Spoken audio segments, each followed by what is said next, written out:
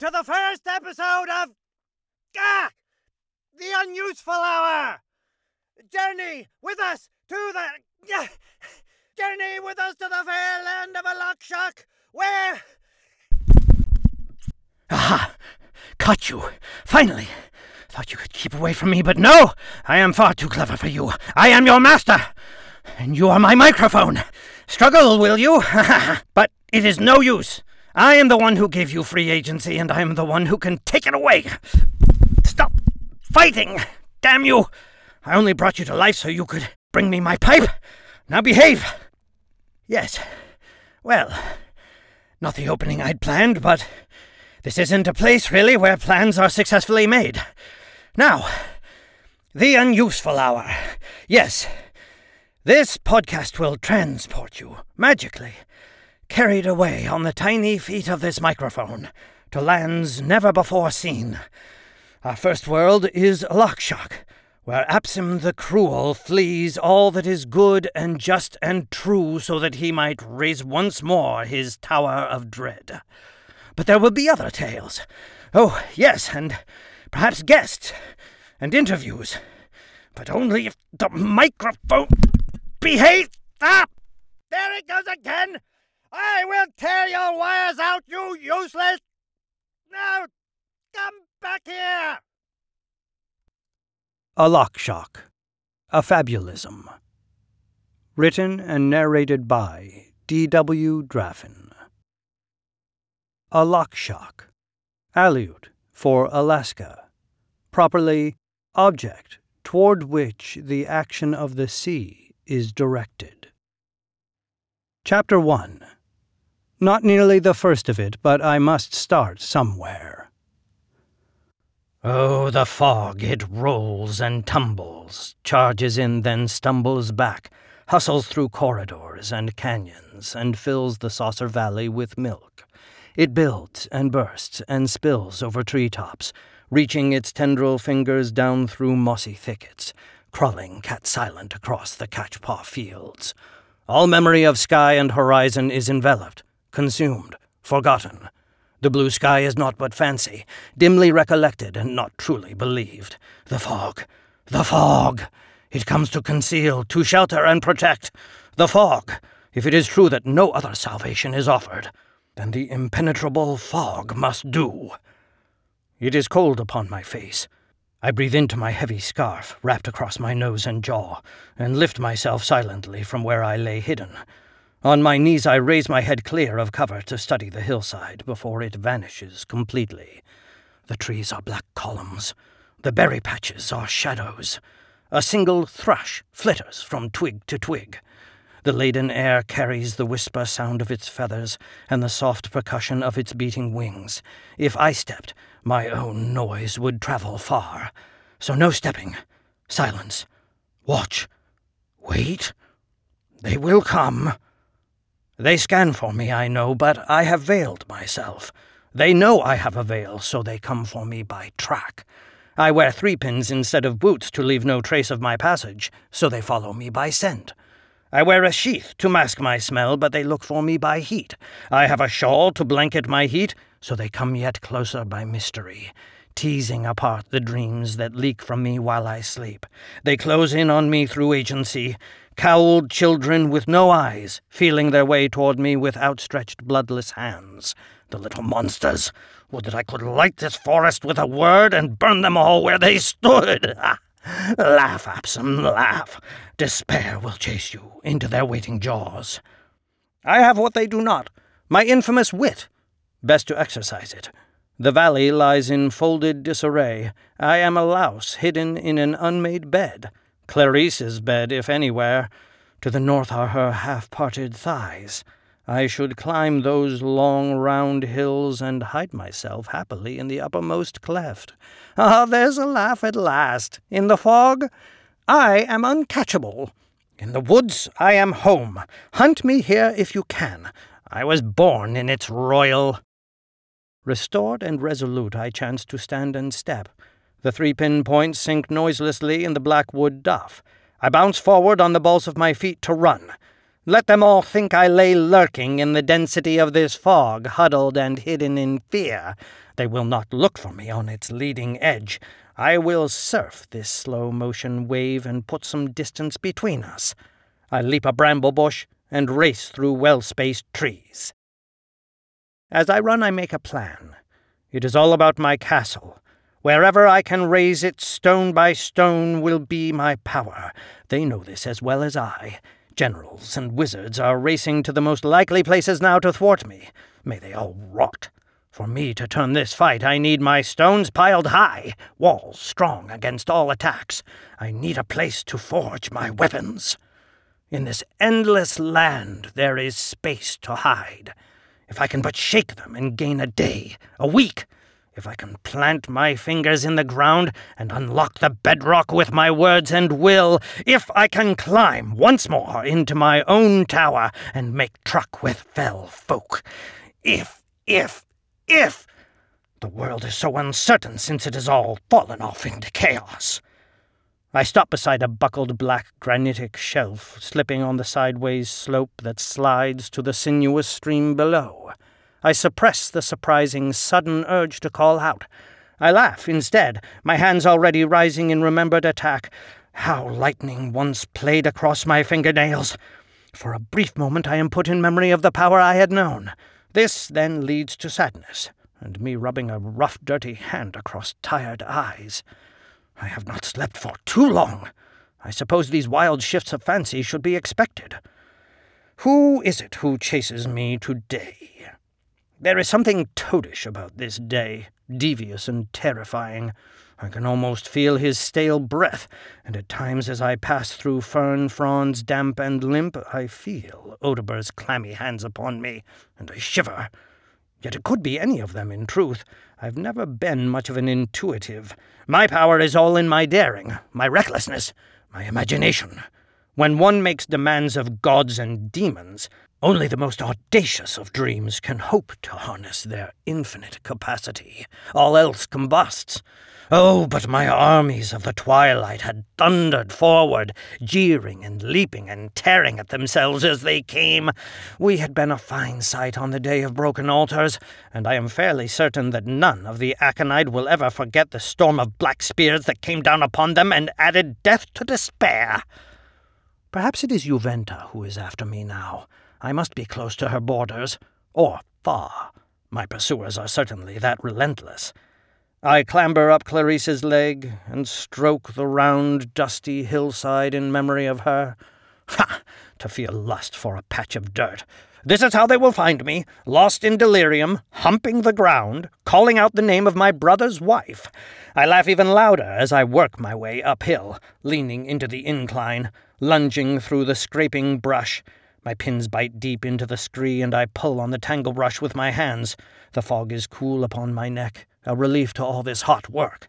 I pause yet again, thirst robbing me of my will to continue. I consider descending again, all the way to the stream side, to fall flat upon the water and drink my fill for the first time in days. But who knows who will see me there? Otober speaks to all the animals and spirits of the water. They are bound to tell him of my passing. I stand panting on the hillside, leaning against the rock face beside me, licking moisture from the leaves. The water is so clear and pure it makes me gasp. I make a meager meal of it, till my tongue is muzzy from the sap of the hawthorn leaves. I leave off, to sit on the ground and contemplate my hunger instead. I have not had more than a handful of weeds for food now for days. My renowned vitality begins to fade. They starved me in an iron cage for 5 weeks on Jezeter Square, and still I would not declare for the conclave. It will take more than a few days of running in the forest to bring me down. There is a crack in the rock beside me, and another, wider one, further along. I climb up it, until it widens to a shelf, bare of all vegetation save a single dry manzanita, shivering in the breeze. Beyond the shelf, the crack narrows once again into darkness. A cave, a place to hide. I hesitate at the shelf, though. Caves are the doorways to the underworld, and as such are entirely the province of Lothar Stedt.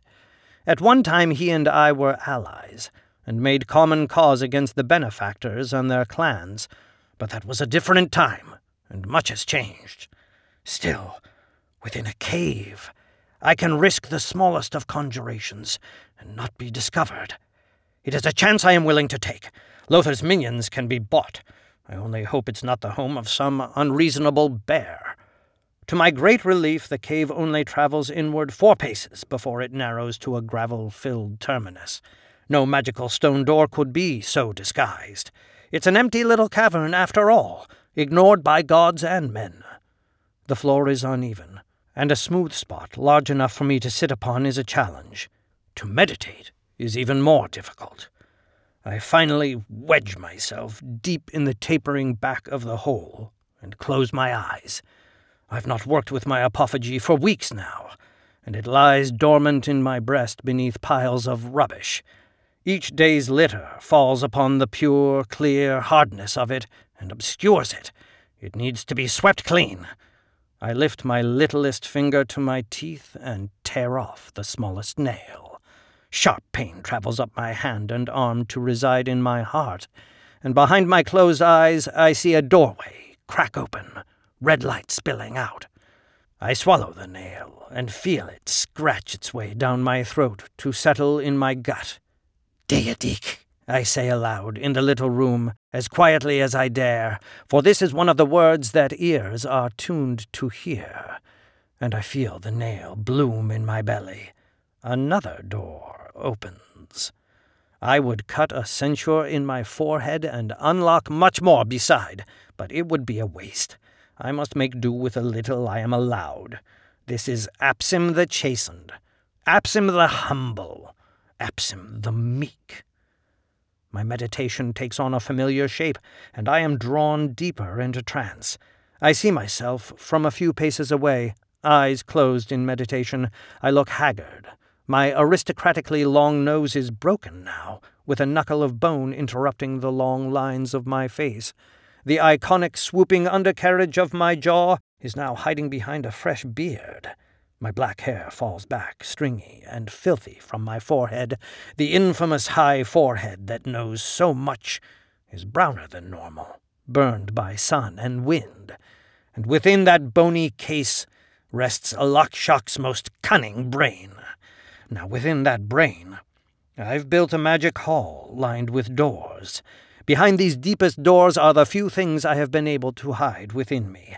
A handful of relics knit into my bones, a tiny clutch of imps coursing through my blood. With them I consult, and my hands grow warm. I sit up. The sky outside has grown dark, but now it does not matter. With an upraised hand flat against the world outside, I invoke a cloak to cover the cave entrance and make it impossible to discern from the hill and rock and dirt. It coalesces from the air and the dust to shimmer across the mouth of the cave, a gossamer web. Within, I can now see to myself. On the uneven ground, the dirt stirs and unspools itself. At the command of my little diabolical charges, a proper floor soon emerges. Nestril su, I tell them, to have it more resemble wood, and evith ma cherka, to make it soft beneath me. In this fashion I summon forth a fire in a hearth, a pot filled with steaming beef stew, and a bed as comfortable as a cloud. I am asleep the instant I crawl beneath the linen sheets. "Lord Apsim, Totapas, Gryl!" The steward's high, clear voice rang out in the hall. Everyone turned as I swept in beneath the artico, a long cape streaming behind me the same shade as the raven mane of my hair. Silence. My leaden boots clanged dully upon the polished alabaster flagstones as I approached the dais to kneel before the hummingbird queen. My hands were encased in gloves of lead as well, and my mouth was covered by it. It had been the deal we'd struck. My weapons must be sheathed. I spared no glance to the left or the right, yet they all watched me, burning with hatred. All my alliances had collapsed as I had grown in power. Now I stood among only enemies. No matter, I still stood tall. I waited for her gentle little voice. Finally she consented. Arise, Lord Gryl. I stood and beckoned to a scribe. She approached, fear in her eyes. A tablet of black wax was proffered me and a simple stylus, which was attached to my encased hand. I felt my breath, hot in the lead mask, as I scratched out my first words. The scribe read them. Call me Apsim, your highness. The woman's voice shook, turning the familiar tone of my words into tremulous beseeching.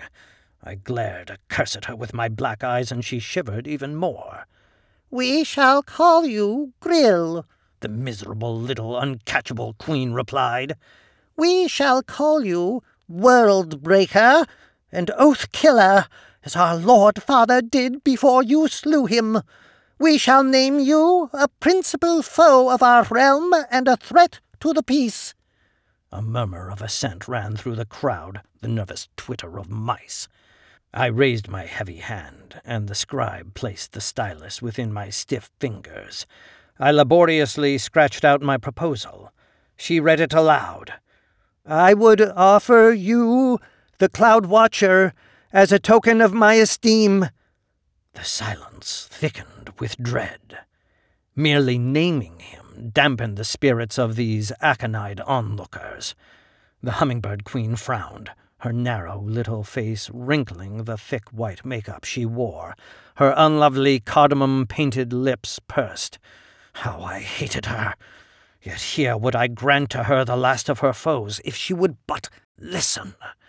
She considered my offer only for a moment. Then a humorless smile cracked her face. Her finger flicked, a signal of some sort. The steward at the door raised and dropped his golden rod 3 times. Rap, rap, rap. We all turned. The Duke of Athabasca, Fenrir Huth, the Cloud Watcher. A swirl of carmine velvet beneath the high-peaked artico, and there he was. The Cloud Watcher strode forth grinning, and the crowds all gasped. He wore neither mask nor gloves. His flashing eyes were not in any way shielded. He could strike us all down with a glance if he cared to. With a sinking heart I looked back at the hummingbird queen, who wore a smile of triumph. I raised a heavy fist to smash that little face, but my hand was caught. The cloud-watching bastard stood beside me. Now, Apsim. His deep voice filled the long hall.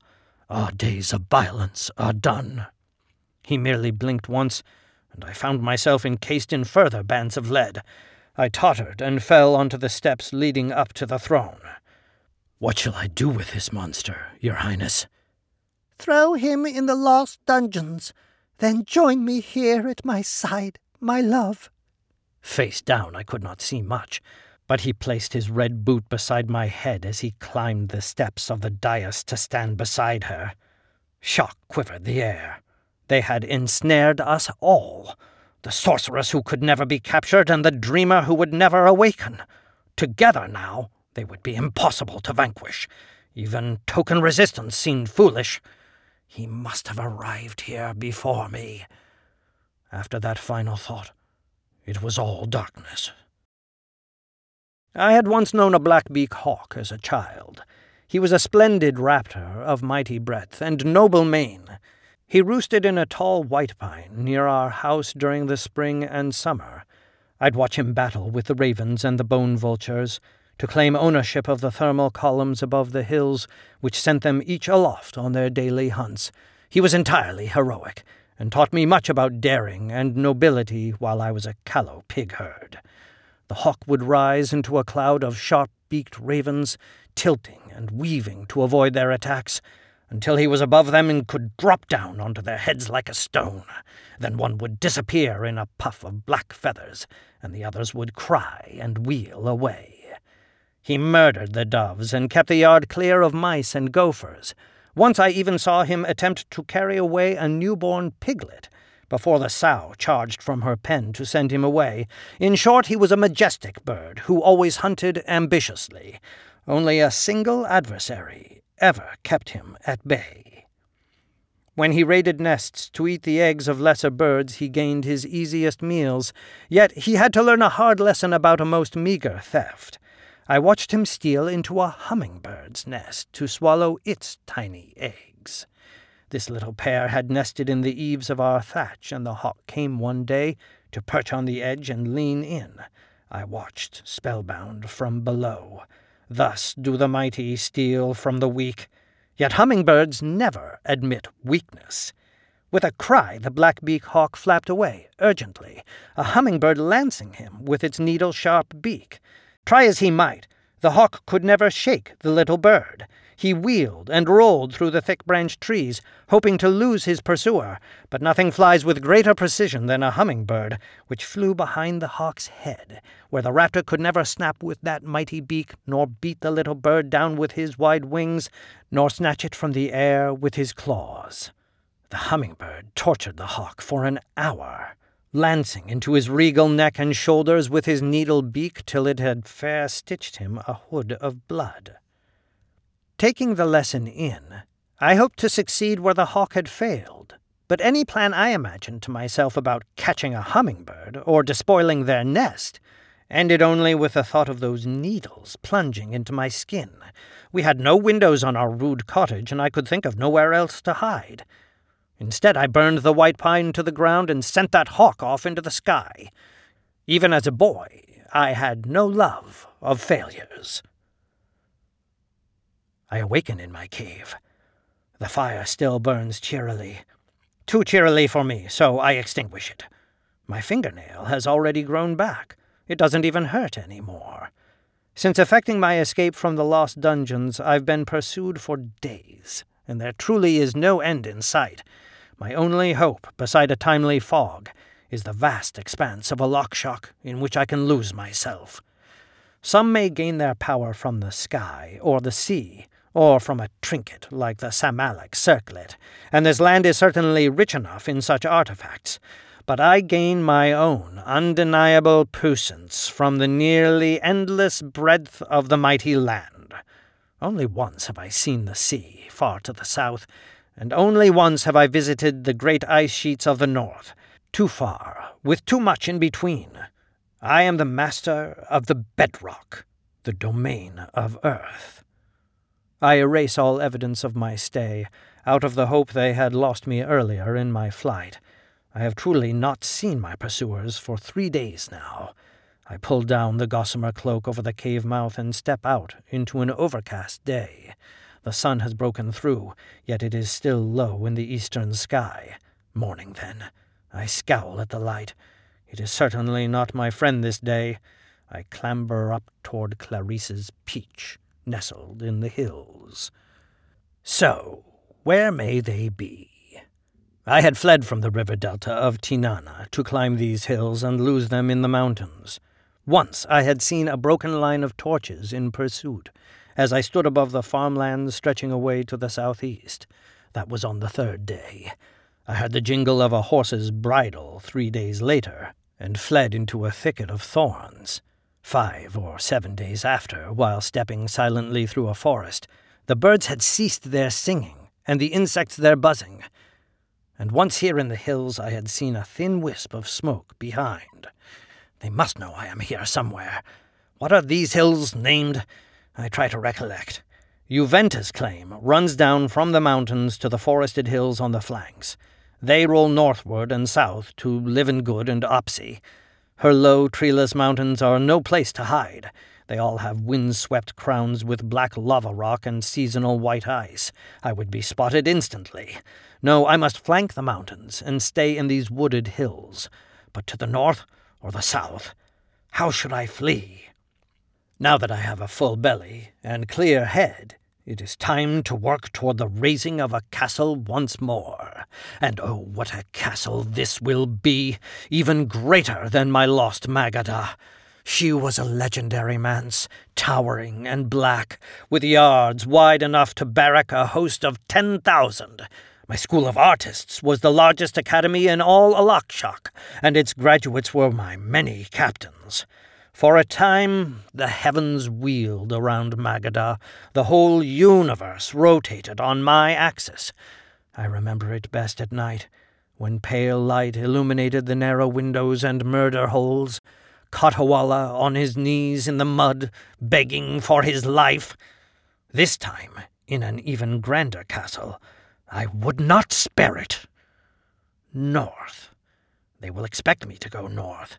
They know I can disappear more easily on the steppes of Dinali. Yet they also respect my famously devious mind. The south is sure to be watched. They mean to run me up against these bleak black mountains and spit me upon them. Juventa may not be good for much, but she serves as an admirable bulwark to break a legend like me against. And in her own domain her power is absolute. I dare not tread there, and they know it. I am pushing my way through a nest of dimpleberries and flax when the thought strikes me, I am not being hunted, but hounded. I have not seen my pursuers because I run in the direction they desire. Only if I fell off this track would the dogs nip at me. There is some trap at the end of this. Yes? Is that it? Or have they truly lost me in this expanse? My dithering feet will not take another step. I stutter to a helpless stop. Forward? Back into their teeth. To the left or to the right? Oh, I will roast the hummingbird queen for this over a slow fire. Her skin will crackle like a broiled pig. Hours pass and I still haven't moved. If they truly mean to chivvy me forward onto the points of spears, they will find me here soon enough. For the first time in my life, I feel old, incapable of action. A ghastly state of affairs. I was meant to rule the world, not die shivering in a ditch. The sun sets, and night comes, cold and empty. After another hour, the jewels wheel overhead in the night sky, their pretty dancing lights a bittersweet reminder of fireside folk tales and bedtime stories. The jewels reside above the moon, but below the sun, legends tell us. They are countless, as plentiful as the stars beyond, yet of every color and size. They wink at me and glitter. So lovely, so unbearably distant and lovely. One blazes, then another in response, as if they speak to each other. One jewel turns brilliant azure and flares much larger. Another rejoins by shining bright green. They are mourners at my funeral, discussing the body. I lie frozen in my coffin of mud, incapable of movement, and grieve with them for me. A bright flash of white from the southeast, and a meteor streaks down to us, silently trailing a plume of brilliant purple and orange. I can see the smoke. It reminds me of the time. I leap to my feet, the idea still half formed in my mind. Yes, it certainly does remind me of the time, that awful, terrifying time. I laugh.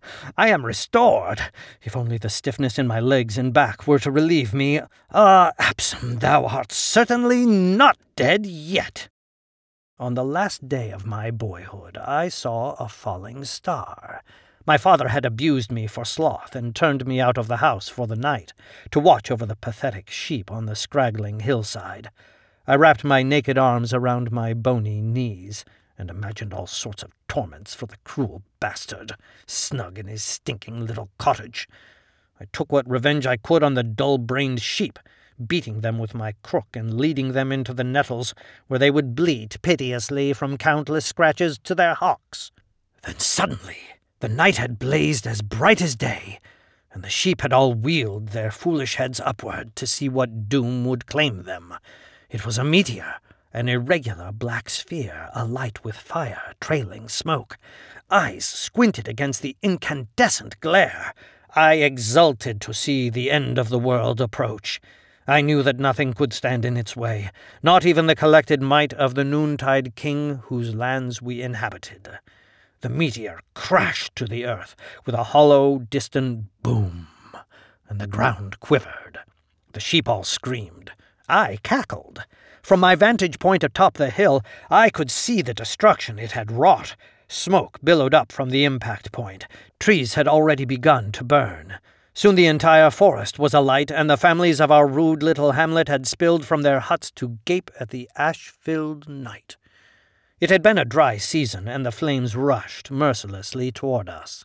My father's voice, the last I ever heard it, was raised in a curse, a rather weak and uninspired curse. From a weak and uninspired man, he died how he lived. My mother called out once for me, then fled into an oncoming wall of smoke. I could not delay any longer. I fled with fire nipping at my heels. Only when I reached the constable and its quarries did I stop, panting, covered in soot. I was found later that morning by a mine supervisor, enslaved, and put to work that very day hauling gravel from a pit. This too has been a dry season, and where the fallen jewel has landed must be conflagration. I will not flee another fallen star. With imprisonment at last behind me, I run laughing toward the smoke and flames. It is several leagues of hard charging in the dark. I hear nothing but my ragged breath and the crack of branches beneath my 3-pins. I stop to find my bearings and hear distant cries from the hilltops around me. Aha, they'd been following me after all. Do they guess what I mean to do? Or is it merely a clan of foresters fighting to save their homes? Perhaps it is both. I circle further around the flank of the mountains to find the wildfire. It is still the dead of night. Soon I spot a flickering orange worm on the ridgeline above, eating through the woods and brush, a voracious, long, bright worm, twisting and coiling, issuing forth smoke and ash. There, where the wildfire billows up a great old blackwood tree, it cracks and fuels the greedy blaze with combustible sap. Explosions mount in the crowns. Now the apocalypse races toward me, just as it should. If only Yavriel is not in the van. If she is my pursuer, then this fire will obey her, and never me. I am a great master of flame, but it courses through her hot blood. She is fire through and through. Without her, I am supreme here. One does not bargain with ignited demons, unless one has mastered their brimstone. I am perfectly at home in this heat. I stride into it. The imps deep within me chatter with joy. For them this is a homecoming. Yet I rely on their diabolical essences to keep me from being charred. This they happily oblige me, for I am their steed, riding them toward their pyre. It is as hot as any hell within the blaze, yet I have survived a few hells before. I am blinded by the smoke and ash, but chaos is my creed. All I must do is feed the wild inferno, spread it. When treetops shatter, exploding with fire, I call forth the imps and let them play from my fingertips. I carry the blaze farther afield, my muttered words lost in the cacophony. None can sense or track me here. Now it is time to bring despair to my enemies. I step into the night, my hands filled with flames. Thanks for listening to Alaxsxaq. Stay tuned every week for new episodes. Tell your friends and keep an eye out for other stories told here on The Unuseful Hour.